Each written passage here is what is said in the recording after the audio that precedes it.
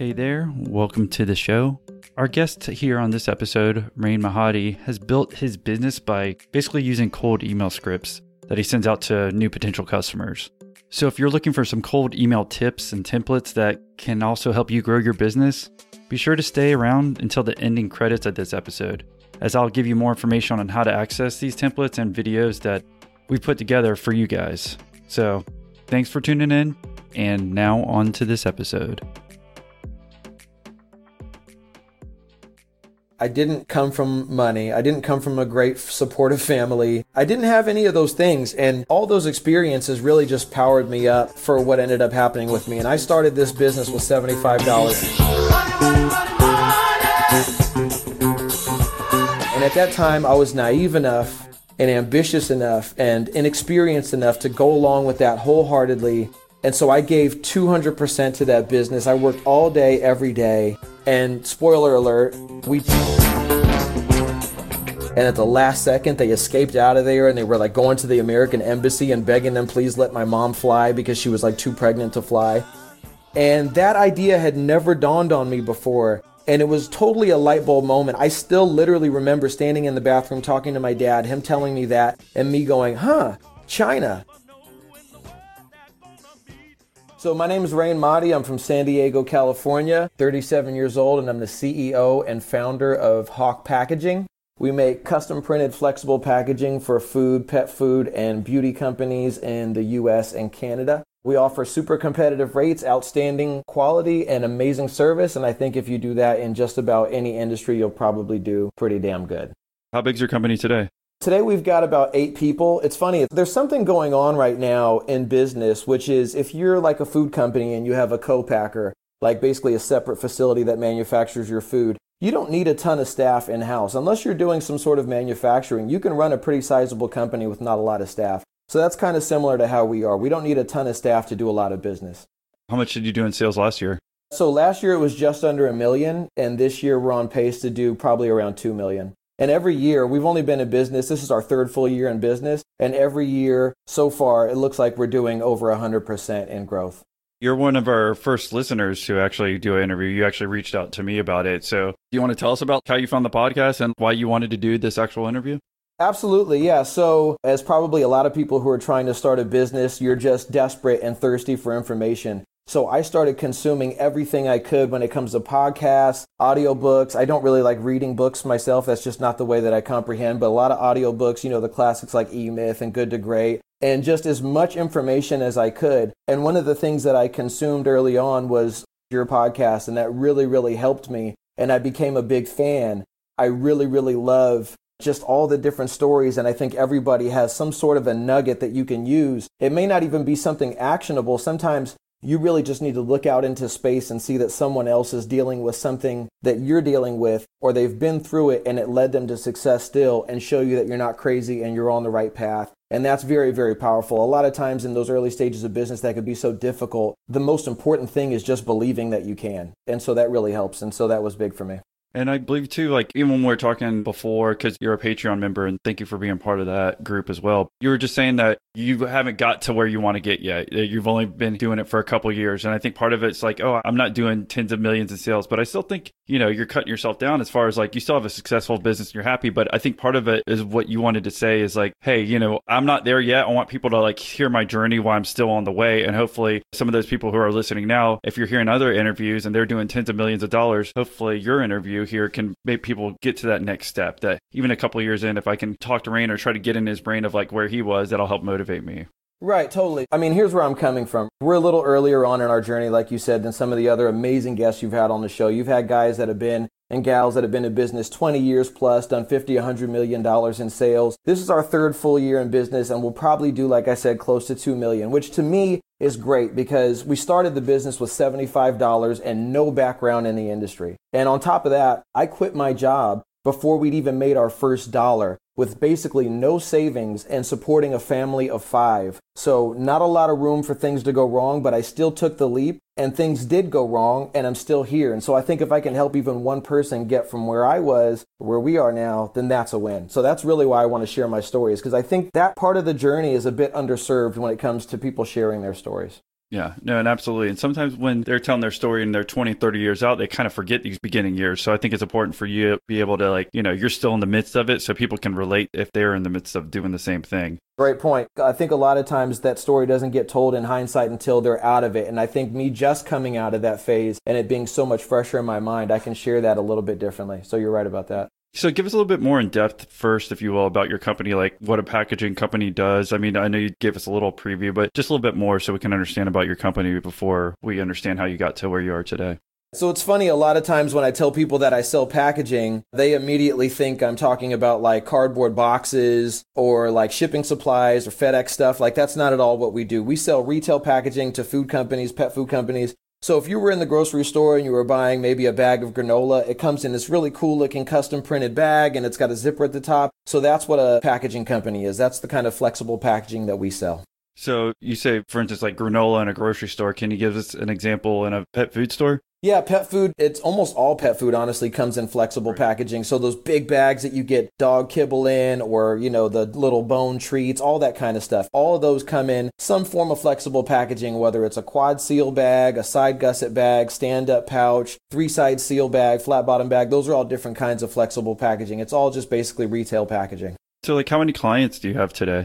It's growing quickly. I'm in that kind of like, you never count your money while you're sitting at the table kind of thing where we're just like putting them away every month. It's been amazing. We've added some really great salespeople lately, and every time I turn around, there's a new customer. So I really honestly haven't done a count on that. I'm sure it's over 100 customers, but it could be much more than that. I'm not really sure. I haven't counted for a while.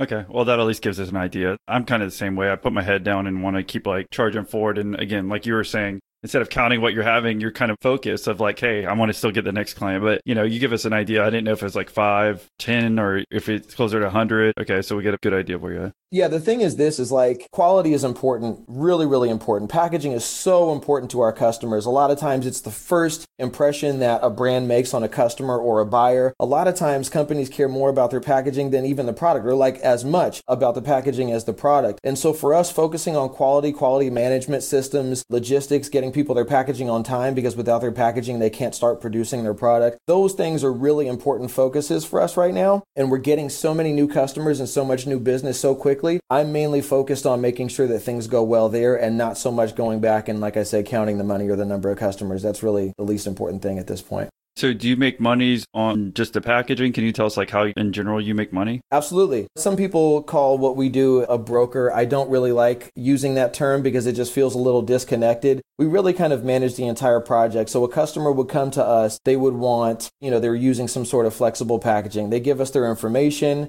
We're going to help them come up with the right package. We're going to get them rates. We have the best rates in the industry. It's very difficult to beat our rates because we've got this very streamlined process and we don't have a ton of COOs and CFOs and all these people that cost a whole lot of money. We've just simplified the process. We have a production facility overseas, so we produce everything overseas. So once we get all the details right, we get the pricing right, customer sends us their artwork. We work on getting the artwork developed to a proof. We get the proof back to the customer. They approve it. And then we send it into production. And then once it's done, we manage the logistics of shipping it from the factory overseas to the customer's warehouse. We mark it up. We mark up a percentage of the cost of those goods for us to do that service. I didn't know if there's like different rates or if they do so many, or again, if it's like you're paying to do design and all that other stuff. So it's very simple. The one way you make money is through this packaging markup. I love simple businesses. It's a very, very simple business model. Yeah. Okay. And I like simple explanations. It makes it easier for everyone, listening and understanding. Because sometimes when you get into it, you're like, okay, you get 10 different ways of making money. But here it's very simple and we kind of understand that. I heard your interview that the t-shirt guy, and you were trying to kind of like capture the idea there. So I know what you mean. Yeah. So with this, I guess you're 38 years old today? 37. 37, about to be 38. I guess that comes next. Are you where you were, I guess, when you were younger at this point in age in your life? Do you think you're at where you wanted to be? I mean, did you ever predict that you'd be here at 37? Very funny. I definitely was not thinking about 37 when I was younger. I was probably barely thinking about tomorrow. One of the things that I do think about, in all honesty, today is I know that I could be so much further if I would have started my journey sooner. I feel that I wasted a lot of time early on just not being serious. But in reality, I'm really glad that I got a lot of stuff out of my system, because now I'm able to just 110% focus and commit to what I'm doing without any distractions. My friends are going out doing stuff on the weekends or whatever. I'm not really concerned about that or like worrying about if I'm missing out on something, because I did get a lot of that out of my system early. I know that I could be a lot further on than where I am right now, but I'm not bitter about it. I'm super happy about where I am. I'm very confident about where we're going in the future. I have a really clear vision about where we'll be. But when I was young, I really wasn't thinking about my future at all. Well, even at that point, I mean, if anyone's listening and feels like the way you may have used to, right? I think all of us kind of feel that way to an extent. We're all like, I could have been so much further if I started earlier. But like, how did you get over that? Because I think it's important for all of us who are listening now to like appreciate the present, right? Like not where you could be, but where you are today. Because it sounds like you're okay with that. Part of you thinks you wish you could have gotten further, but now you're still, happy and okay with that. I have this really, really true belief that things happen for a reason, and not just for a reason, but for a good reason. I mean, people say that, it's kind of cliche, but I truly own that and I feel that. And so whatever it is that I go through, I'm pretty good at distilling the lesson from it or the experience from it that's going to help propel me forward, and I don't cry over spilled milk. And that's because I know that what's supposed to happen will happen. It might just sound pie in the sky, but that's truly how I feel. So I don't waste a lot of time complaining about things that went wrong. I really just reflect and try to understand what I've done and what's happened in my life, and then use that to power me for the next step. Right. I guess the only thing you'd cry over spilling is probably granola if it wasn't getting into your packaging correctly. I don't know. I try to be funny. Well, definitely. Though, I try. For sure, man. Okay, so do you want to jump back to kind of how you got started and where you got today? Because again, we already established that, when you were younger, you weren't thinking probably that forward ahead of where you are today. But do you want to jump back to when you were that age and maybe kind of how you're able to grow your business to where it is today? Payroll and benefits are hard, especially for small businesses. You don't have the time to be an expert in things like taxes and regulations. And old school payroll providers just aren't built for the way you work today. Gusto is here to change all that. They're making payroll, benefits, and HR easy for small businesses. In fact, 9 out of 10 customers say Gusto is easier to use than other payroll solutions. Gusto also saves you time. 72% of customers spend less than 5 minutes to run payroll. Don't believe all the good things you're hearing about Gusto? Well, just Google them. People love Gusto. And how often do you actually hear someone say they love their payroll provider? So, to help support the show, go to gusto.com/millionaire. They're offering our listeners an exclusive, limited time deal. You'll get 3 months free once you do your first payroll. And again, the link is gusto.com/millionaire. If you ever wanted to start your own online store, there's no better time than right now. E-commerce brings in over $500 billion in sales each year, and that's expected to grow to $1 trillion in the next decade. If you have a business or product idea, you need to be selling online. But maybe you're scared of how much time it'll take to code your own website, or how expensive it would be to hire someone.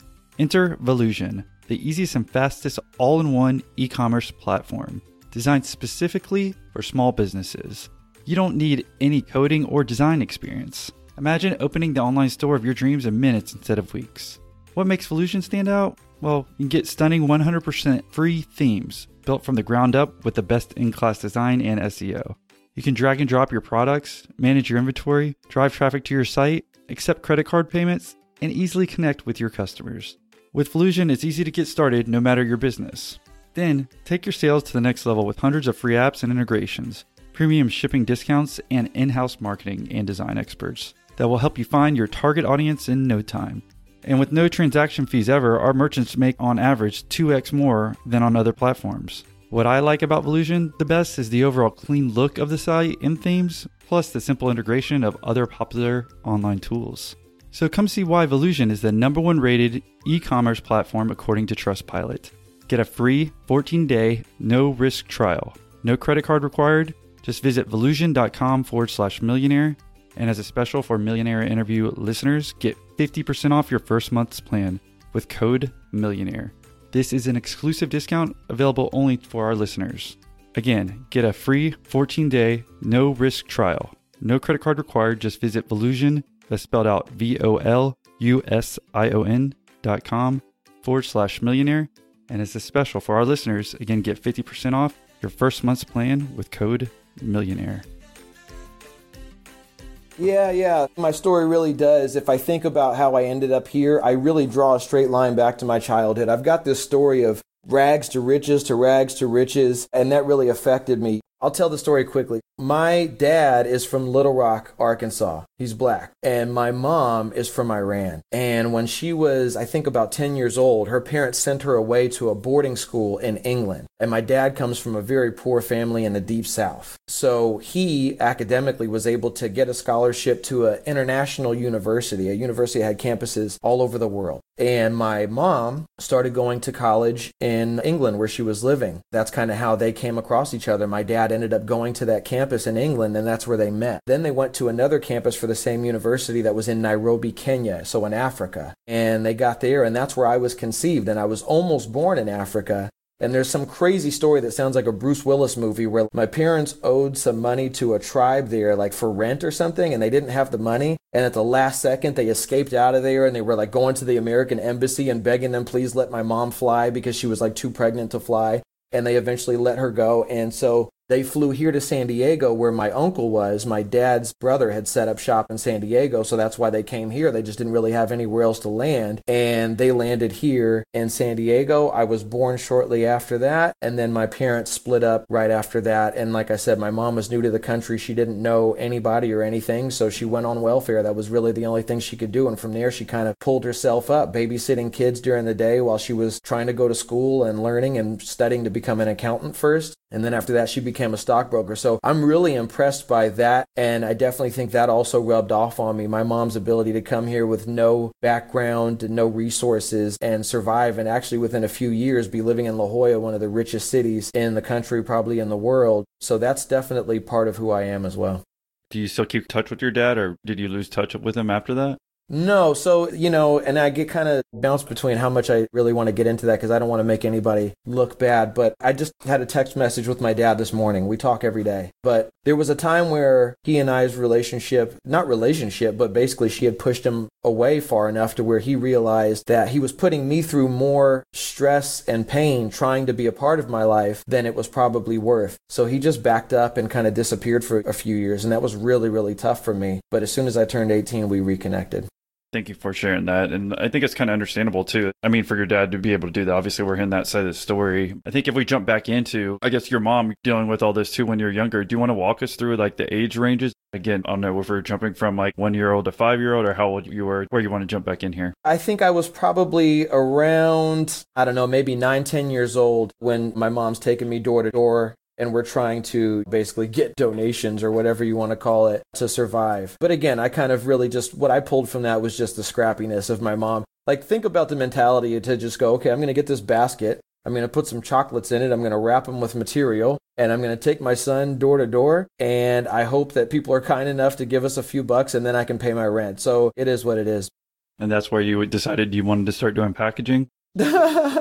No, not at all. But here was kind of the first real entrepreneurial experience that I had, I guess, aside from that, if you want to call that. When I was in 8th grade, I was about 11. I started school early and I skipped a grade, so I was always younger than everybody. So I was 11, I was in 8th grade. Every day, my mom would take me to the donut shop on the way to school and get me a donut for $1. And that was our routine. It was on the way to school, so she'd stop there. They had a drive-through. She'd grab me the donut, and we would go on. And then she would give me a couple bucks for lunch money as well. One day, we went through the drive-through at this donut shop, and there was a sign in the window that said, a dozen day-old donuts for $1. And the idea must have hit my mom. And she said, hey, how about today, instead of getting you a donut, I'm going to get you a dozen day-old donuts, and you can have one, and then go to school and see if you can sell the rest of them. And if you can, then there's your lunch money. I was excited about it. I didn't back down from that challenge. I was like, yeah, let's do it. And so she bought the dozen donuts, and she dropped me off at school. And that first day, I ate the donut, and I sold all the rest of them. And within a couple of weeks, it was a line, waiting for me in front of the class when I got there of people wanting to buy these donuts. And that was super exciting for me. That was the first time I felt like I'd kind of created a demand for something, and that's when the bug bit me. That was definitely when I realized that, more than anything else, that's when I realized that I love selling. I don't think I started having ideas about starting my own business or anything like that, but that's just when I realized that I really did like to sell. And that you weren't scared of it like so many people are. I think when you look back on it, maybe there's some kids who want to do it. So you not even being worried or phasing you, I think says something as far as your ability to run your own business. Because if you want to relate today, how do you think that kind of fits your story today? Selling just kind of propelled me into more sales activity. And I think really to answer that question more specifically, I think what it showed me was that there are opportunities out there that are just beneath the surface if you look for them. That's what it really showed me. I mean, that's really what a business is, right? Is you go, hey, I think I can create a path here. I'm going to blaze a trail here that doesn't exist. And I think I can do that. And I really think that was one of those times where there was an idea, I brought it to life, and it showed me that that's possible. That's really what entrepreneurship is about. I believe that's the essence of it, is I have an idea, it's something that doesn't exist, I think it could happen, and to have the confidence and the belief to go forward and try it and pull it off. So really that was the first time that happened for me. That was the first time I saw kind of a caterpillar turn into a butterfly on a small scale. Yeah, and that was 8th grade? That was 8th grade, yeah. From there, next year, obviously, I went into high school. At the same time, my mom had put me in some college classes. So freshman year, I'm 12 years old, and at night I'm going to like community college and taking classes and acing all of that. But at the same time, those social issues and those kind of family problems I was having at home were really starting to get to me. I got to a point where I just kind of tapped out. So after 10th grade, that was it for me. I dropped out. I didn't want to go to school anymore. I just wanted to kind of get out. I moved out of my house at 16, and that was the end of my school career for me. Mm-hmm. Do you think part of it is like because you were so young when you were in those courses? Well, yeah, I think socially I wasn't on the same level. And that's kind of a thing too, right? Is like people want their kids to maybe skip a grade. A lot of times if your kid is smart, then they might approach you with that opportunity that, hey, do you want your kid to move up a grade? For my mom, I believe it was one of those things where she wanted to be able to tell people that I was 12 years old in high school. She talked about that a lot. She was proud of it. And I don't think she thought as much about the effect and the impact on me. But socially, I was already a goofy kid. I'm still goofy. So being in this big high school with kids that had beards and were driving cars, I just was out of my league. You know what I mean? Yeah, no, absolutely. I mean, I could definitely see that being an issue. I mean, I read an article a couple of years ago. It's actually doing the opposite in sports where there's a lot of dads who are taking middle schoolers and they can go to 9th grade, but they're making them stay back a year so they can physically develop. So when they go into high school, they're a year more physically developed to play football because you can't do that. You can only play like 4 years of football anywhere in high school. You can't like get an extra grade if you stay back a year, but what they're actually doing is almost the exact opposite. But again, like for you, I could see that being a huge deal, if especially not only are you just going to high school and you're being 12, but then you're going to these college level classes at the community college. Right. I mean, so that's a whole nother step, right? The college classes actually were pretty interesting. There you're dealing with adults, right? Right. Yeah. And so they were just so impressed by me. They would like call me Doogie Howser. They were super sweet. That was the easy part. But going to school with these kids who they're not as impressed by me or kind or mature or anything, I was just this annoying kid. I got in a lot of trouble. I was in the office every single day. The kids hated me because I was goofy and I was desperate for attention. But at the same time, inside, I was dealing with all this pain and stuff at home. So it was a really weird time for me where I was just basically alienated. Like I didn't have friends at school and I had a really shitty life at home. And it was pretty much just me, and my dad wasn't around. And this was a time like I had basically at this point, I was so scared to see my dad because my mom had kind of told me I wasn't allowed to see him. And I remember that was the last time I saw him for a while. He came to school to try to have lunch with me because he couldn't come to see me and pick me up from my house. So he tried to like sneak to the school and try to take me out of class for lunch or something. And last time I saw him, he walked up to the school. He saw me from like way far away. And I remember he threw his hands up in the air like he was excited to see me. And I just ran the other direction. And I felt so horrible about that. And that was the last time that I saw him for another 6 years. He disappeared after that. I think he just realized at that point that, okay, this is pointless. That was all really a difficult time for me. And that's why, aside from just kind of how I was feeling emotionally and aside from not really being on the same level socially as the other kids, I've always kind of been the kind of person that if I'm not challenged by something, I'm over it. I think I had proven enough to myself that I got everything out of school that I thought I needed, that I wanted. I had already proven it. Like took Math 100, English 100, and screen printing and Spanish and all these other classes at college at 12 years old, and I was getting straight A's. I didn't have anything else to prove, and I didn't want to learn calculus. I didn't want to learn geometry. I didn't like science. All those things had no interest to me. So I really didn't see any other value in being there. I didn't have friends there. It wasn't fun. I just there was no point in me being there anymore. Yeah. But you said you didn't leave school till you were 16 because we kept emphasizing that you were 12 when you went into 9th grade there. So was there like 4 years of you still going to school and not liking it? No. I went to school for freshman year, which I turned 13 in freshman year, and then 13 in my sophomore year and turned 14. And then 11th grade, I went to school for the whole first semester, but I never went to class one time. Eventually, they finally figured out that I wasn't showing up and they were going to kick me out, and so I left. And so after that, I didn't do anything. I just was skateboarding and hanging out with my friends. Were these friends from high school or friends from somewhere else? So I finally had fallen in with the crew of like skaters at school. And so those were friends. Yeah, and at least you're in 11th grade too. That's way different than being in ninth grade when you're coming in. Like people automatically, you're going to find some people to hang out with. Right. And I moved to a few schools too before junior high school.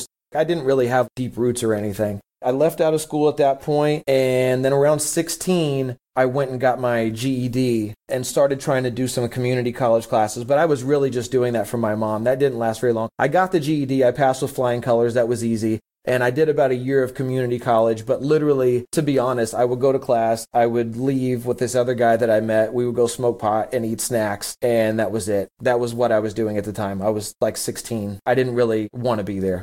At this point in time, in 11th grade or so, you end up moving out of your mom's house?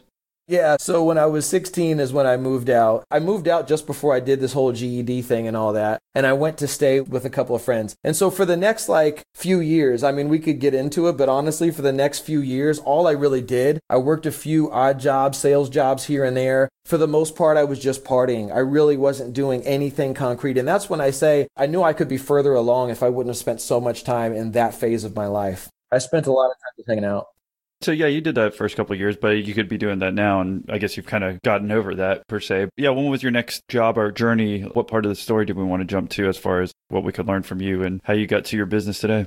Absolutely. I'm really glad I got all that stuff out of my system because now I can just focus. And at this point, I'm so focused on business and family that my friends have just stopped inviting me to stuff. I don't even get invited to the dinners and stuff. I see stuff on Instagram. My friends are out, there's a party or they're all at dinner. And I'm I can't even say anymore, why didn't you invite me? Because they went through that and they realized I'm not showing up. So that's kind of where I am now. And I don't think I would be able to have this much laser focus in this phase of my life if I wouldn't have got that all out of my system. So that was that phase. But anyway, I got to a point where I wanted to do something a little bit more concrete. I did start to, just mature at a point and realize that I wanted to do something. I wanted to plant some roots. I wasn't okay with just kind of floating and hanging out anymore. I had a friend who was a graphic designer, and he was kind of starting a t-shirt company. He had already had one before. He was pretty successful with it. He split from that partner and wanted to start one again, and he and I were friends. He knew that I was good at sales. He was a great designer but couldn't do sales, and we both liked to drink, so it was kind of a good match. And so we started this t-shirt company, and we worked on that for about a year.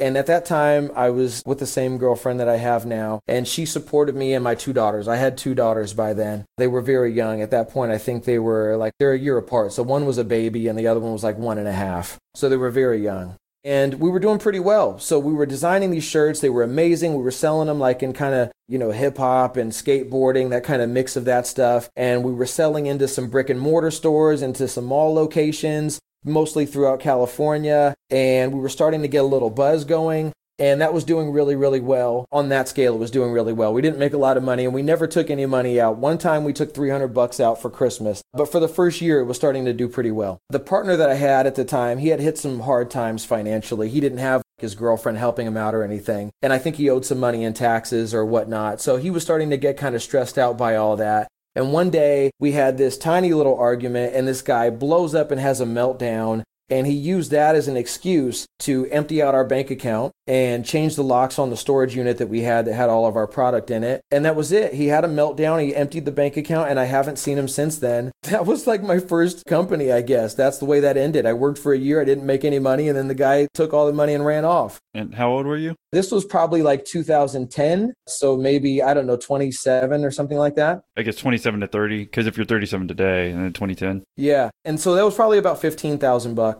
that we had in the account that he took off with. Not a lot of money, but for having zero, that was everything. And you hadn't paid yourself out the whole year, right? Nothing. And I guess there's this other element of it too, which is the whole time my girlfriend is supporting us, and she's always been super, super supportive. She was invested too, right? Okay, he's working on this thing and we're going to build this thing together and whatever. For that to happen, she wasn't upset or anything. She was definitely sad for me. But I kind of felt, embarrassed in front of her as well that this thing I've been working on and you've been sacrificing for us, and it just kind of went out of the window that fast. The whole thing was on a handshake, him and I. There wasn't really anything I could do about it. Yeah. And you said you had 2 kids at the time? Yeah, I had my 2 daughters. One of them was probably 1.5, and the other one was 6 months. I know I kind of breezed over like having those kids, but I don't know. I guess it becomes relevant later. But yeah, so I had those 2 kids. Okay. I guess if it becomes relevant later, we'll talk about that later. So yeah, why don't you talk to the next part of the story? So this is, I guess, where things kind of got even closer to what I'm doing now. So that was a huge disappointment, but this was the good thing is at that point I had gotten fixated on the fact that I was going to start something. That was the good thing that came from that is I learned about printing and stuff, and that also relates to what I'm doing now, which that was good. But I got the idea, I got the bug that I was going to start something. So it didn't stop when that business went away. And I had somehow come across these like watch phones. I don't know where I saw them. I don't know if I saw them on the internet or what, but I was interested in these like chunky, they look like you know what a G-Shock watch is? Yeah, I know exactly what you're talking about. Yeah, so I had seen these watch phones somewhere, and I decided that I wanted to try to find these things and sell them. I talked to my dad. I was on the phone with my dad one day, and I'm telling him that I'm looking for these watch phones, and does he have any ideas? And he said he had a partner who did business in China. I think he had imported a lot of like these Razor scooter kind of things. And he goes, hey, you should look in China. And that idea had never dawned on me before. And it was totally a light bulb moment. I still literally remember standing in the bathroom talking to my dad, him telling me that, and me going, China. And not just because of these watch phones, but just I knew, everybody knows that China manufactures all this stuff. And that just smelled like opportunity to me. I didn't know exactly how or what, but I just liked that idea. And so immediately I went online and I started looking for a website where I might be able to find these watch phones. And I found them pretty quickly. I found this website called DHgate that sells a bunch of different products. They're still around now. And they had these watch phones. And I saw them there and I started talking to some of the suppliers. What I ended up kind of figuring out was that I was worried about the compatibility of these watch phones in America. Like, even though I found them and they look cool and the prices seemed okay, I was worried that once I got them here, they may not be compatible with the different servers or service providers, like AT&T, Verizon, or whoever. So I decided that that might not be the right one. But what I did see was a whole bunch of other products that I thought I could sell. I saw stuff like electronics, like these solar-powered phone chargers and exercise equipment and some off-brand kind of watches and home goods. I saw all this different stuff there, and that really excited me. So instead of selling these watch phones, I got the idea that basically I was going to start a drop shipping website. I'd never heard of a drop shipping website, but that's really what it was. I thought, okay, well, I can get these products, I can put them on a website, I can sell them. When somebody pays me, I can take the money that I get, I can purchase it from the supplier in China, I can have them ship it directly to the customer, and I'll take my money off the top. Drop shipping 101, right? That's what I thought to do. And so that's what I did. I went on Craigslist and I found somebody to make me a website for like $100 or something, pretty cheap. And they put the website together for me. I just asked them to make it something where I'd be able to update it with products and stuff on my own. And so they showed me how to do that. And I spent the next few weeks just going back and forth with different suppliers on this website. So DHgate's a website that has a bunch of different suppliers on it that are all selling their stuff at like retail/small wholesale. For one product, there may be 50 different suppliers. So I'm going there and I'm just kind of like, okay, I want to sell this product. Now I search it and I find all the different people selling it. And I'm negotiating with them in the messages and trying to find the person that has the best quality and the best price and the best communication. That's a lot of what it took to do what I'm doing right now. That was really where I learned how to start working with China, was in those few weeks that I was finding my suppliers for this dropshipping website. Yeah, and I'm on the website too. Yeah, you can see where you can buy it individually at dhgate.com. That's what you're using? Yeah, not a plug for them because it's a really crappy. Right. Same thing with like Alibaba. People have heard of Alibaba, so it's the same exact thing, right? Basically, yeah. Like Alibaba has a retail side called AliExpress or something like that. So it's pretty similar to that. There are suppliers that are willing to sell on small scale. They're probably capable of doing larger wholesale runs as well, but they'll sell you one piece of something. So that's exactly it. Yeah, but I mean, I like hearing these actual websites because sometimes people just speak in general. And then I'm like, at least we can go back and get an idea of like what you were using back then. Not that you're saying that it's the greatest now or it was the greatest then, but it gets an idea that you're not like just making it up, obviously. Absolutely not. No. I spent days and weeks going back and forth with those people. And the conversations that I had with them are very similar to some of the conversations I've had in the early stages of this business because Chinese have a specific business culture and a specific way of communicating. And obviously no two people are the same, but there are definitely similarities between the way that they deal, all of them, the way they deal with, US buyers. And so learning how to navigate that conversation then served me very well later on. Well, yeah, give us some examples of like how you thought it might have been and then how it actually is when you're dealing with buying things from China and you have zero experience doing that. Because again, I could imagine some people listening now who want to do that and then they're like, well, I don't have any experience. Well, obviously you didn't have experience at one point doing this. So yeah, just give us some examples of how things were different, how you thought they would actually be. Right. So a lot of it honestly was trial and error. I'm a pretty intuitive person and I've studied a lot of human behavior in my life just because I've been around a lot of different kinds of people. I can do a pretty good job of reading between the lines. But when it comes to dealing with Chinese people, they're very black and white, very matter of fact. If they haven't said something, you shouldn't assume it. You just need to really clarify every point. And the trial and error part was me not realizing how much that's true to that extent. Maybe I'd buy something and not realize that it wasn't this, but it was that. I can't really think of a specific instance in mind, but tons of instances, I'm sure, of just assuming things. You should just never assume things when you deal with them. Other than that, though, my experience dealing with them is they've been, for the most part, pretty professional and straightforward. But the one thing that I definitely should add is that there are a ton of scam artists out there in the international market in general, but China is no exception to that, right? As there are plenty of people who their entire business is basically just to create a perception, and you're not going to get what you think you're going to get. They may put a picture up of a product that you think you're getting this product, but they've actually made some poor quality version of that product. They've put up a picture of a high quality product and you get it and it's the same product, but it pales in comparison. Were those from like different websites or was that even from like the DHgate website that you're talking about earlier? That applies to DHgate, that applies to Alibaba or any of those other Chinese international sourcing websites, is you have to be very, very careful about what you're seeing and what you're actually getting. In relation to Alibaba in particular, the biggest thing there is a lot of times you don't even know who you're dealing with. You think you're dealing with a manufacturer and you're actually dealing with what's called a trading company, somebody who's essentially a middleman. And you're going to send them a quote request. They're going to send that out to some other factory that you're not aware of who they are. You have no idea who you're dealing with. And because there's that disconnect, issues and mistakes and problems and quality issues and so many things can go wrong. I'll get to it in much more detail later, but the first person that I dealt with for large wholesale orders in China was a trading company, and I didn't realize that. And this guy would sell me anything I would ask him for a quote for. And he had very little product knowledge about the things that he was selling, and that turned out to be a really big problem. So yeah, any suggestions? I know you said you'd get it to it later, but I know we're getting closer to the end of the interview, so I don't know if it makes sense to talk about now or like any suggestions to counteract that. Is it like ordering small quantities, only ordering from people you've heard of, even if it's worth paying extra? Like, just tell us about that.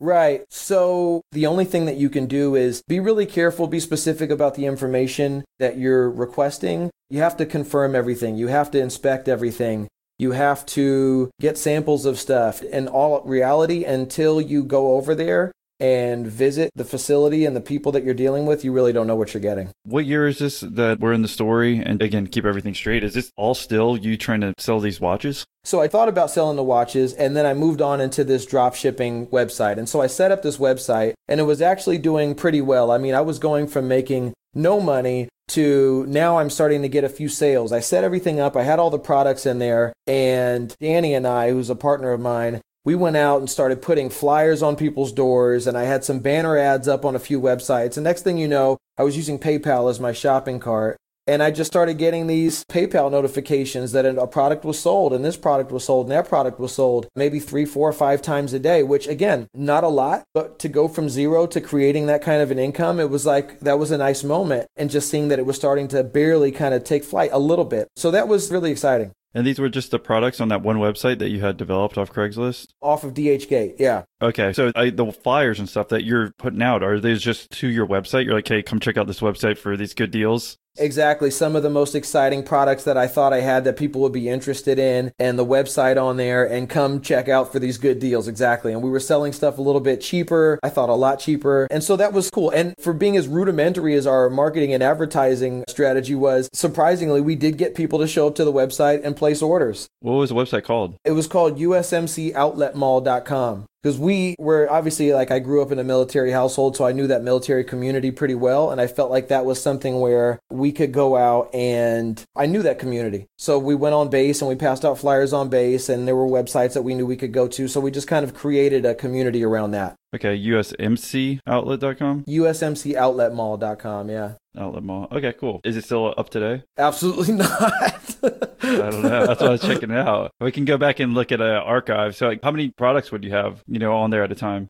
I don't know. I mean, it was really loading the products in there was mostly like a one-time thing. I mean, I think I added a couple more after we launched the thing, but I think I threw like 100 products in there or something more than that right at the beginning to launch it. But at least in the beginning, you said you understood the military aspect of it. So even though you were saying it seems rudimentary, you did have at least some type of like idea between a brand and a business. It's not you're just going to everyone in your apartment and had, no Rainmaker deals or something .com. Right. We definitely went after some sort of a niche. I kind of at least had that much. I've always had a really instinctive understanding of marketing, advertising, sales. And so I knew that, like, okay, unless there's something unique about this, what's the point? So that was kind of what we went after. But what ended up happening with that website was over some time, we were having normal kind of customer service issues. And I really didn't understand how to deal with that stuff. And I thought they were kind of dead end problems for that site, especially with drop shipping stuff from China. You can only imagine the shipping times were insane. So somebody would order something and 2.5 weeks it still hadn't showed up. And these customer issues just started kind of piling in, or somebody would get a product and it was, it would break after they used it a couple times and they were upset about it. And those things kind of piled up on me to the point where I thought this isn't a good thing anymore. I kind of said, okay, I got to kind of take this thing out behind the barn. So I took all the customers that had kind of open complaint issues with us at the time, or with me at the time, and I refunded all of them their money. And I shut the thing down. I was just like, it's not good. In hindsight, any business that I've had that I've set down, in hindsight, I can look back and see how I could have come at that a different way and continued forward. And I think in any business, you're going to reach those points where things look like they're not working out. That's where you have to continue forward. And that was one of the major things that I had to shift in my brain before I could get something to really work out. And so what year did you end up shutting down this website and then kind of getting into what you are today? Right. So my timelines are pretty weird, but I don't know, maybe 2011 or 2012, somewhere around there. So around this time, my older daughter was going into kindergarten. She had been going back and forth, kind of like between me and her mom, kind of like every other week type of deal, which was fine when she was in preschool. But once she went to kindergarten, then she needed to be in one place full time, and her mom lived about an hour away. So we got into this situation where we couldn't agree on who was going to keep her for her to go to school, and we ended up going to court. Make a long story short on that, there was a recommendation to clearly, have the kids stay with me.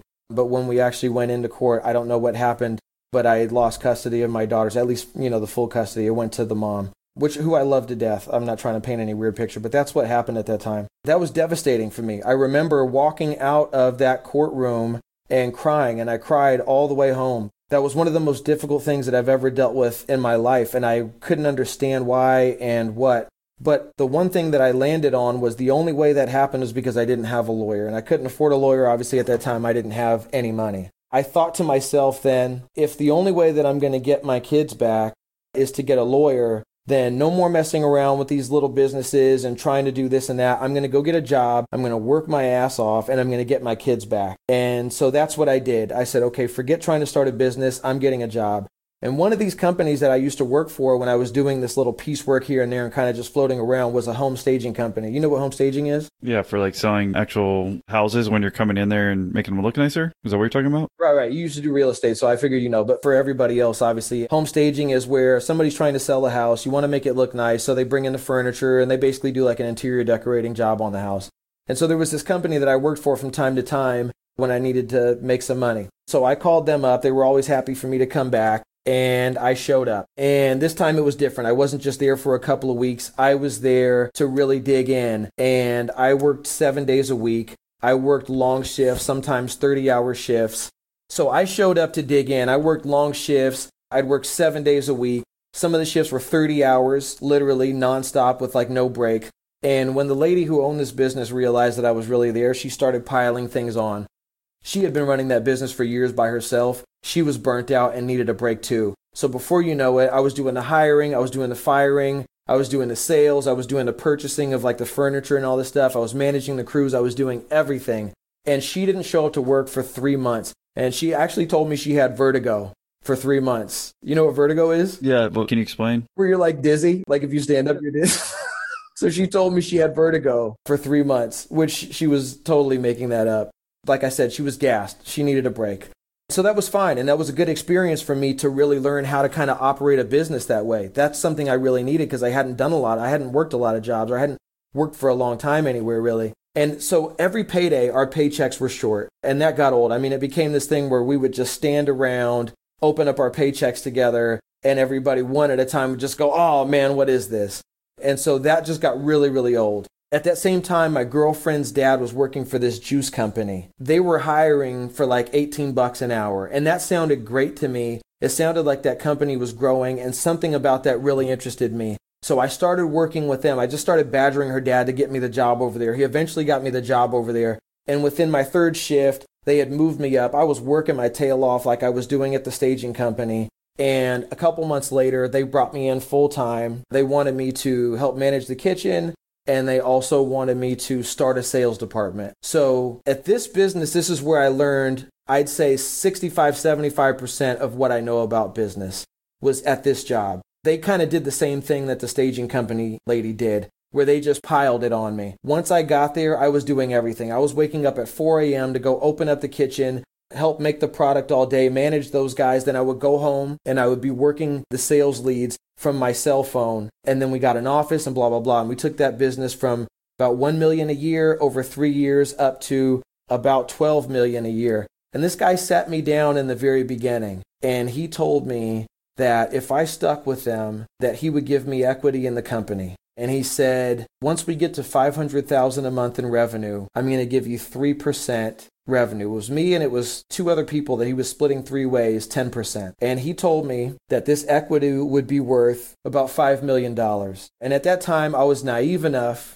and ambitious enough and inexperienced enough to go along with that wholeheartedly, without any doubts, no contract, just on a handshake. And I was all in. And so I gave 200% to that business. I worked all day, every day. Could not have worked harder if it was my own business. And spoiler alert, we did end up hitting that number, and I did not get the equity that he promised me. It was kind of a dangling a carrot kind of thing. So that was disappointing. But in the time that I worked there, I gained, like I said, priceless experience. I wouldn't trade 100% of that company now for that experience I got. I did the hiring, I did the firing. I built an entire sales department from the ground up.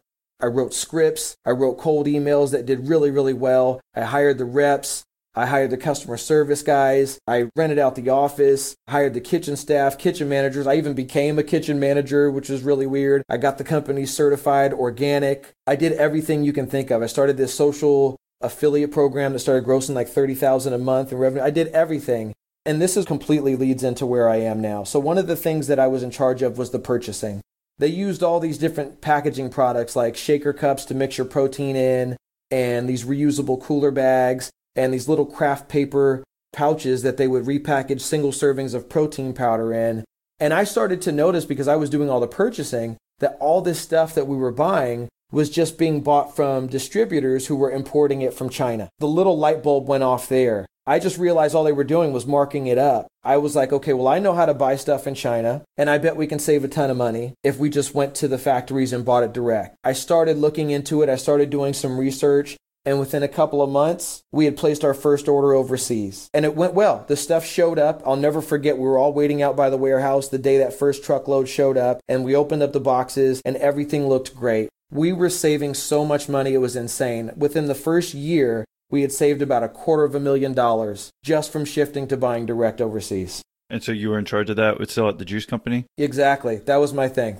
And so that's where I really realized, like, wait a minute. So here's the thing. This is where the business came from, right? Is that he didn't give me a bonus for that. He barely even kind of said thank you. The guy was kind of a weird guy, unappreciative guy. I think all of us can relate to that, where we've had a boss like that, right? The guy was difficult, man. He was a really condescending, difficult person to deal with. But yeah, exactly, right? The guy didn't even shake my hand for it, didn't take me to dinner, no bonus. You would think you save somebody $250,000. They'll at least, hey man, here's 10, 15, 20,000 bucks, bonus, something. Nothing. So because of that, I didn't get mad. I just sat and I thought to myself, well, if I can save this small business $250,000 in a year, I'm sure I can find some other businesses out there that I can save them some money and I could make some money on that. So that became the embryo of the idea. And that's where the idea was born for Hawk Packaging. And in the beginning, we called it Hawk Sourcing. So I started getting a website together. Well, one sec. After that, I mean, you said you didn't get mad, but pretty soon afterwards, were you like, screw this, I'm going to go start my own company, and you left? Or did you start thinking, I know obviously it sounded like you started thinking about Hawk Packaging before you left, but just tell us about like when you decided to leave and all that. Again, I think a lot of us can relate to that, being upset that, hey, if you're working for a company, you're busting your butt, you don't even get any recognition or monetarily incentive, even though you thought you would have. Like, yeah, just walk us through that a little bit more. Right. So I started building the business while I was still working there. Mm-hmm. Okay. I remember him and I went outside for a talk. We had hit that magic number. He said, when you get to $500,000 a month in sales, that's where I'm going to give you guys this equity. And we hit that number. And I was always kind of the leader of the pack there when it came to everybody else. I worked just under him and everybody kind of followed my cue a bit. So nobody else was going to speak up to him. But I did have the talk with him. And I took him outside and I said, look, man, I came on here to be an assistant kitchen manager and start a sales department. I've done everything here, and not just kind of in this like, you know, every person thinks that they're the most important. I really did a lot at that business. There were months that he went on vacation and I ran the whole thing. And I said, look, if I haven't proven myself now and we hit this number, if it's not good enough now for you to write this contract, it's just not going to happen. And he wiggled out of it. And I could see in that moment it wasn't going to happen. So from that point, I said, okay, I'm going to go do my thing. In my own mind. Never told him that, but I just said in my own mind, okay, it's time to do my own thing. So I started setting up this website in my off time. I just built it on Wix. I just got a Wix website and I started putting it together. And I had this idea that we were going to sell any kind of packaging or anything that we could get in China. It wasn't just flexible packaging like we're doing now. We were ready to source whatever products we could sell, essentially. I think when you start, you cast a big wide net and just try to get a paycheck. So we were just going to test it out and see what happened. So I start building this site. When I got it up, I started writing these cold emails and I started sending out these cold emails. I would find companies on like lists of trade shows and stuff, and I would reach out to them and I would email them through their website, or I would find their email on Google and I would send this cold email out to them and say, hey, we can save you money on this. We can save you money on that. And eventually people started responding back. I brought in my guy, Danny, again, who pretty much does everything with me. The same guy who was helping me pass out flyers for USMC Outlet Mall. And I brought him in and I said, hey, listen, this is the idea. And I sat him down. I remember we went to this place called Luna Grill. And I had this real early idea about the business model. And I said, look, we're going to sell packaging. People need to reorder their packaging. If we get 5 customers in month 1, 5 customers in month 2, 5 customers in month 3, I think by month 4, the customers from month 1 are going to be ready to reorder. So we'll get 5 customers in month 4, but then we'll get reorders from the guys in month 1. And then that'll continue to just build and kind of compound. And I showed him that with French fries on a plate. I put the French fries on a plate. This was 1, 2, 3. And then in month 4, there were 2 French fries.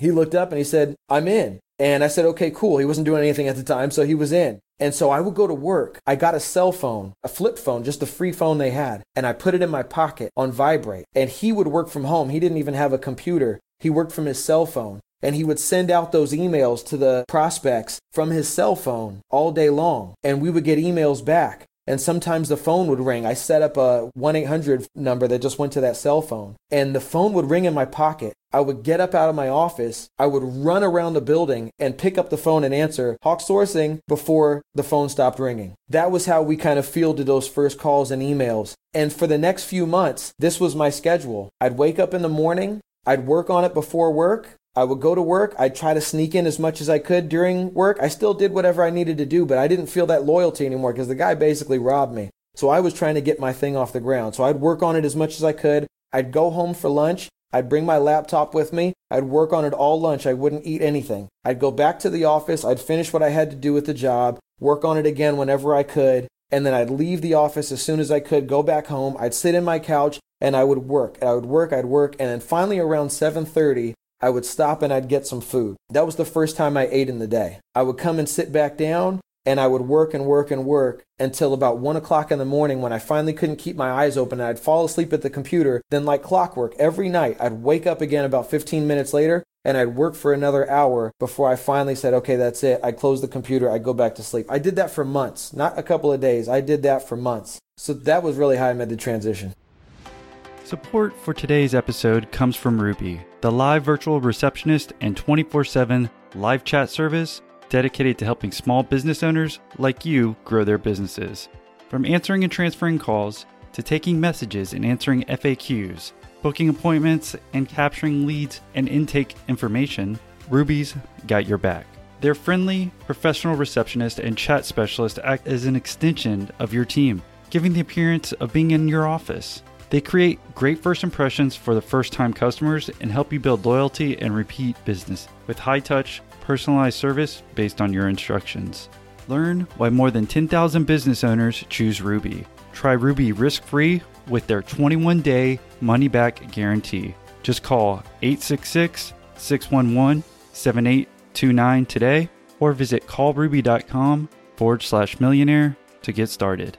And if you're looking for more information about Ruby Receptionist, be sure to tune in to episode 147, where I interview the founder, Jill Nelson. Yeah, I mean, does it rejuvenate you kind of? I mean, obviously, again, you said you really weren't mad. I think a lot of people still would be pissed if, like you said, you had this agreement with the owner, you're still working there, even though he still ripped you off, basically saying he was going to do this stuff and didn't. But like starting your own company here and seeing, I guess, things start off successfully, were you working so hard because you're seeing these things actually work out for you? Like, what was driving you then? Because originally you even said when you went back to get that job, it was to see your daughters was the main thing. But then maybe you weren't getting rewarded financially like you thought you would. And maybe, again, you starting Hawk Packaging at the time. Like, what was motivating you to work this hard and do these two jobs? I'll tell you, at my core, I'm entrepreneurial. I cannot work for anybody else. Even in those times where I was just bouncing around doing jobs here and there, they were all 2 months, 3 months. I have to be doing my own thing. I am truly, truly that. And so at some point, it was going to have to happen. I was somehow able to work at that juice company for a couple of years, even though that guy was so condescending and talked to me like I was an idiot half the time, and I did so much for them. I was somehow able to turn off that switch that would repulse me, but I was able to stay there long enough because I needed that, not his treatment, but I needed that experience. And I wasn't thinking that consciously, but subconsciously I was absorbing everything and knew that I could never really do something for myself until I learned what I was learning there. And once I got to the point where I felt I had what I needed, all of a sudden it was like the carriage turned back into a pumpkin and I was like, what am I doing here? And I can tell you this. There was a day I started to get so fed up with his treatment, and I also started to get very close to feeling like this thing was going to work out. Still hadn't made $1 yet, but there were some leads that I felt like were warming up pretty well for us. And I'll never forget, I was in the shower one morning getting ready for work, and I got out of the shower, and I just broke down crying. I just could not drag myself to that office one more day and deal with that guy's treatment and his fake smile, and it was just so, you know what I mean? Oh, I know, yeah. I don't like fake people either. Yeah, if you're saying you have to deal with the fake smile and all that, yeah, I got you. Dude, it was getting so brutal. It was so brutal. It had gotten to the point where him and I both weren't keeping up the fake smile thing. We knew we didn't like each other. At that point, it was inevitable what was going to happen. And it all came to a head. He brought this guy in to try to do some sales training with us, which really, it wasn't about doing any sales training. He was just trying to mess with me. The guy was there for one day. I left that day and I sent him a text and I said, hey, I think I'm going to take my sick week. I had never taken a day off, not one. And I said, hey, I'm going to take my week off for my sick time. And this sales guy was supposed to be there for a week. So it was an obvious like, hey, I'm not doing this.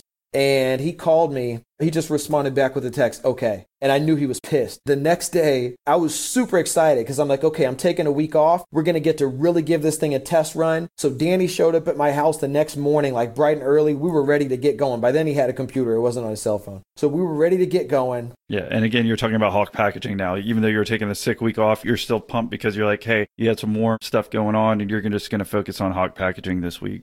For about 6 months, I had been working on Hawk Packaging before work, during lunch, after work, and this was going to be my first opportunity to really get going from morning until night with no distractions. So we were both super excited, Danny and I. So that's what we did. First thing in the morning, the next morning, he showed up at my house and we planted our butts on my couch and we got to it. And I'd say about 11 o'clock, I got a text from the owner of the juice company and he's like, hey, can we talk? And I knew exactly what he wanted. I had basically been trying to get fired because I wanted to just get off and get unemployment. I had never been on unemployment before, but I was trying to get out of there. I didn't have any savings. I didn't have any money. So I thought, okay, the best thing I can do is get out of here, get on unemployment, and then just bust my butt to try to make this thing happen. So I was kind of trying to get fired, but not doing anything like immoral, but I just wasn't giving it the Boy Scout try. So he goes, hey, can you call me? We get on the phone, and he starts going into this kind of orchestrated speech. He was that way. Everything was always so like premeditated. And so he's like rattling off this speech to me. And I'm just like, yeah, let's do it.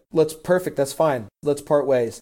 And he goes, really? Okay, great. He thought I was going to take it harder. And he goes, when can you come in? I said, right now. The place is just down the street from my house. And he said, okay. So I jumped in the car right away. High five, Danny. We were laughing. I get in the car. I drive down there. He gives me my last check, and he gave me one check severance pay, so one more month, just based on like my average bonus and that kind of stuff, sales like commission. And that was it. And he laid me off. And he did that because I had just gotten Employee of the Month like 2 months ago. So he really didn't have any cause for firing me. He was trying to protect himself. But lo and behold, that ended up being a great thing for me because I didn't know if you get fired in California, at least, you can't get unemployment. You have to get laid off.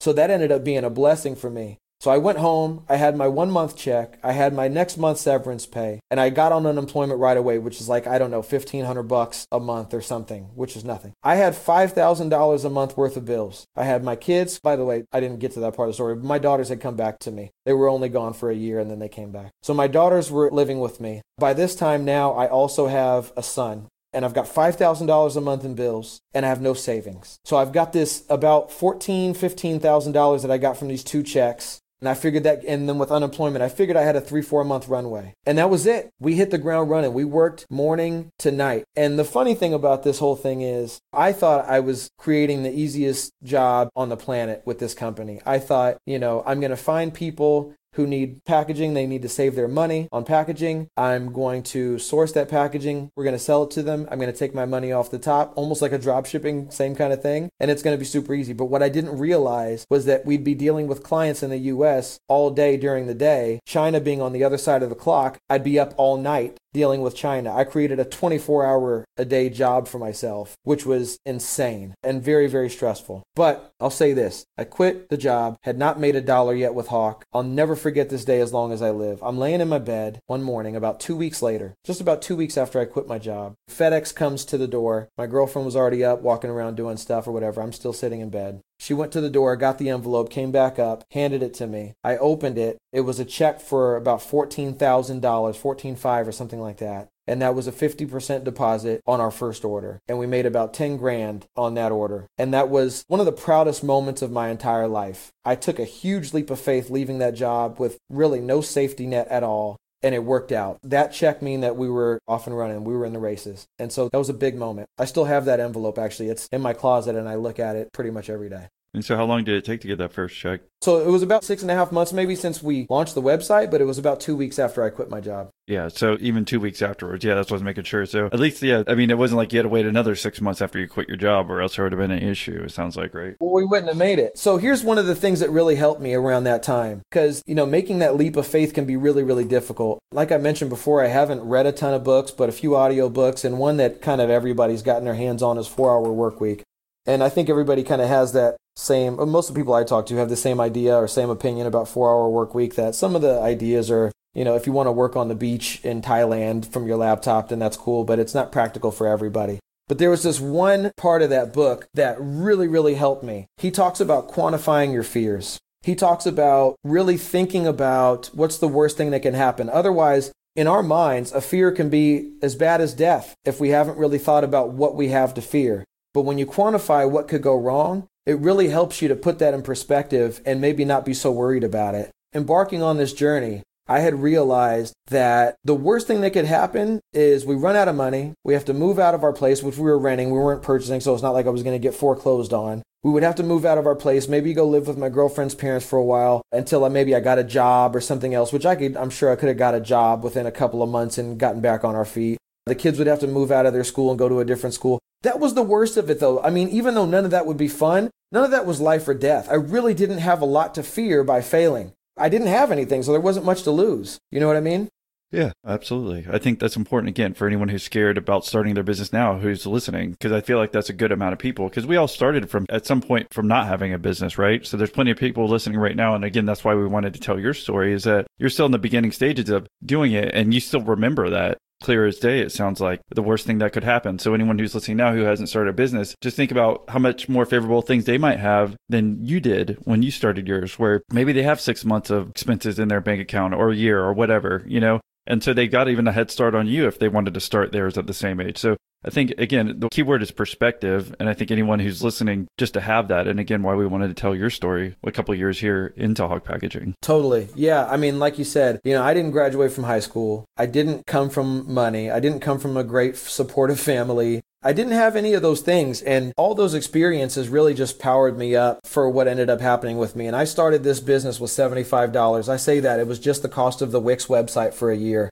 That was really the only money that we spent, was that. And from then it was just cold emails. And to this day, we've never done a digital ad. We've never gone to a trade show. I'm really, really good at doing cold emails. And so we have a team that sends those out. And our response rate is 25%, which is insane compared to anything anybody else is probably doing. It's usually pretty shocking to people who are kind of familiar with that. And so we typically have more leads than we ever need. But if you have an idea, if you believe in it, and if you go for it, then it is possible. But the biggest thing for me, like I said too, was just knowing not to stop. With USMC Outlet Mall, I started having all those issues with the products.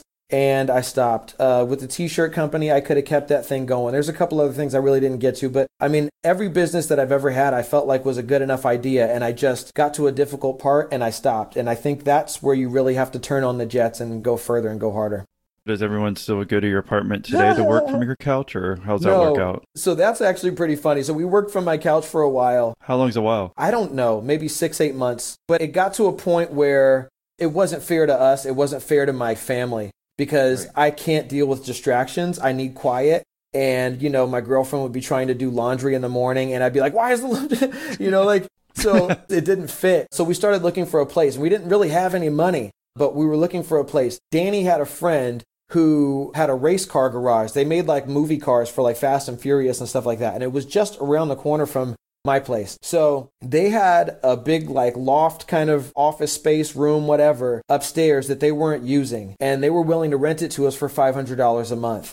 So we took that spot. And I remember just being really nervous about whether or not we were going to be able to cover $500 a month. It seemed like another big leap of faith. But I just said, hey, let's do it. So I paid them first and last month rent, and we went in there. And it was definitely working in a garage. I mean, there were times where the phone would ring, and at the same time, they would start up one of these muscle cars, and you would just hear, and it was like, or sometimes they'd start up an old truck they were working on. It would just fill the whole place with black smoke, and we'd be in there coughing. So it was definitely odd, but it was enough. We had desks and we felt like we were really at a place of business. And so that was a great stepping stone for us. And we were there for maybe a year. And then we moved to where we are now, which is really nice office in Vista. And so it makes you appreciate it. Walking that journey and ending up here where I can look out and I can see our logo real big on the wall and it's really nice looking. And we've got all the snacks and tables and now I don't think I could possibly have appreciated it as much if I hadn't taken the path that I took to get here.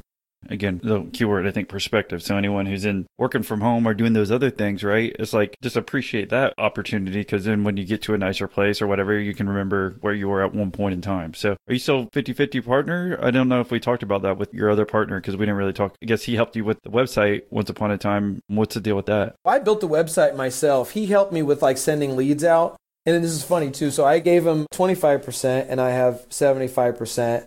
And it's still kind of that way to this day. We have this idea that we want every employee to be an owner. I'm not greedy, dude. If I took 10% of my equity and spread that out across our employees, or even 20%, I just wouldn't care. I'm just not like that. I don't know. Maybe that's weird of me. This guy at the juice company was giving me 3%, and I went and broke my back for that company, and still after hitting the target, he wouldn't give me 3%. 3%? Of a small business for somebody who helped you build it? I just don't get it. I don't know. I'm just not that, I don't want to say money hungry. I'm not money hungry, but I'm just not that fixated on that kind of stuff.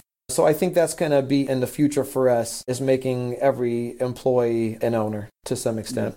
And hopefully that experience again with your old boss is like made you realize like if you're actually going to do that and say you're going to do it, that you actually end up doing it. And also, I mean, we even talked about before, it's like, what part of the journey do you think you're in now? As far as like where you see your perspective of when you get 5, 10, 15 years from now for Hawk Packaging? Because even though you're saying you don't mind giving this up and stuff, I know you have big ambitions still. Like even though you're saying, hey, you want to get percentage to certain people, doesn't mean you're stopping your business growth right now. So just tell us about that, where you want to go. And then we can check in at some point down the road to see if you got there. Oh, that'd be great. Yeah. Like I said too before, I have a really, really clear vision of where we are and where we're going. And of course, there's always the unforeseen, right? You don't know what you don't know. That's for anybody. But like I said, we're experiencing major growth right now. Right now, at the moment, my main focus is to make sure that we serve our customers well as we're growing. I don't want to be, it's this thing that I've heard about other people rings in my head all the time is that, as they started growing, their service really fell off. I don't want that to be our story. So I'm majorly fixated on making sure that our customers get the same kind of hands-on service that they were getting before. And the truth of the matter is they're getting better service, because there was a time where I wore many hats and other people wore multiple hats. I had a guy who was a lead generator and he was working logistics and blah, blah, blah. But as we grow and we get more people specializing, and these people have experience and they're better than I was figuring things out or somebody else might have been, it's only enhanced and it's only gotten better. Where we are right now is at a stage where we've got a lot of the groundwork figured out. We've got a great relationship with our production facility overseas. We do regular visits and audits, and it's a very hand-in-hand partnership, not just like we're buying from some supplier over there. So it's a really, really great relationship that we have, and that really helps us deliver great quality because everybody's eyes are on the quality, and that's super important in our industry. We've dialed in our logistics and, making sure that we're delivering on time and having predictable lead time. So that's super important. Right now where we are is just scaling up sales. That's really the point where we are, is we've got this ground level of, okay, this many sales reps, this many lead generation people, this many project managers, production managers, this many designers, this many logistics people. This is how many people can handle this much work. Now, how do we scale that up? Not how do we, but just scale that up. It's just about finding more great people. I'm actually hiring somebody as soon as we get off this call that I've been interviewing for the past couple of weeks, another sales rep. And so we're just going to add more sales reps, more lead generation, and really just try to share what we're offering with as many people as possible. I believe in what we sell so wholeheartedly. We have the best quality. We have the best prices. We have the best service. We treat people like gold. We're so appreciative of every customer. Anybody who says no to us, I'm baffled. I feel like, okay, there's something that I didn't explain properly, because I truly believe that we are the best option. So trying to find more ways to just share that with everybody and help more people and grow the business and create more great jobs for people, that's pretty much where we are. It's really just a matter of scaling up what we've already created. And if someone wanted to say thank you for doing the interview, again, we appreciate you coming on and sharing your story, but what's the best way for them to reach you? Raine at hawkpackaging.com. So RAINE at hawkpackaging.com. And any last words of wisdom or advice for anyone who's listening? Yeah, actually, I'm going to do this thing, if that's okay with you. I know we didn't talk about this, but if there is, I know you've got people from all different kind of levels of their business that are listening, but if there's somebody who is where I was and who needs a little bit of help getting a cold email that works, that can help you start generating some leads, I'd like to take maybe 5 people who need help with that, and you can email me and I will help you come up with a really powerful, really effective email to just kind of stimulate your business and help get you off the ground. Other than that, the only other point that I really want to drive home again is that you have to believe in yourself. You really have to try. And that point, every business hits that point where it feels like it's not working. And until you push that past that point, you'll never get there. You've got to push past that difficult part that it looks like a dead end. That's where you walk past the dead end, down the trail into no man's land, and that's where the gold is. So you just got to keep going. Again, if someone wants to jump on that, be sure to contact you again. The best way is through email. Yeah, just email me. Say, hey, I'm working on a cold email for my business and I'd like some help. I'm thinking about literally putting together a book on that at some point. But for right now, if I can help a couple of people out in my spare time, I'm more than happy to. Yeah, maybe we'll just record that and maybe we could share that too. It's like an email or email blast to anyone who's interested. As far as even if you record it, then you don't have to do it over and over. Those are some of the things that I try to do from time to time as far as, I guess, making things more efficient. So even if you jump on calls with these 5 people, I think maybe there's some tips, or maybe we can put together a quick course or something simple where people can learn from that. Because again, I think having a good cold email template, that's what I used to use and have good open rates, is people overlook those type of things, and it's so easy if you understand the science behind it and how to do it properly. And obviously it sounds like you're pretty successful at it. So thanks for giving that offer to the audience. And again, thanks for coming on here and sharing your story. And we look forward to, I think, catching up, like I said, maybe a few years down the road and seeing as far as like where you got to with your business growth. And thank you for sharing, again, the early years of your business, because again, we don't always get to hear that all the time. So thanks again. Thank you so much for having me. It's been a blast.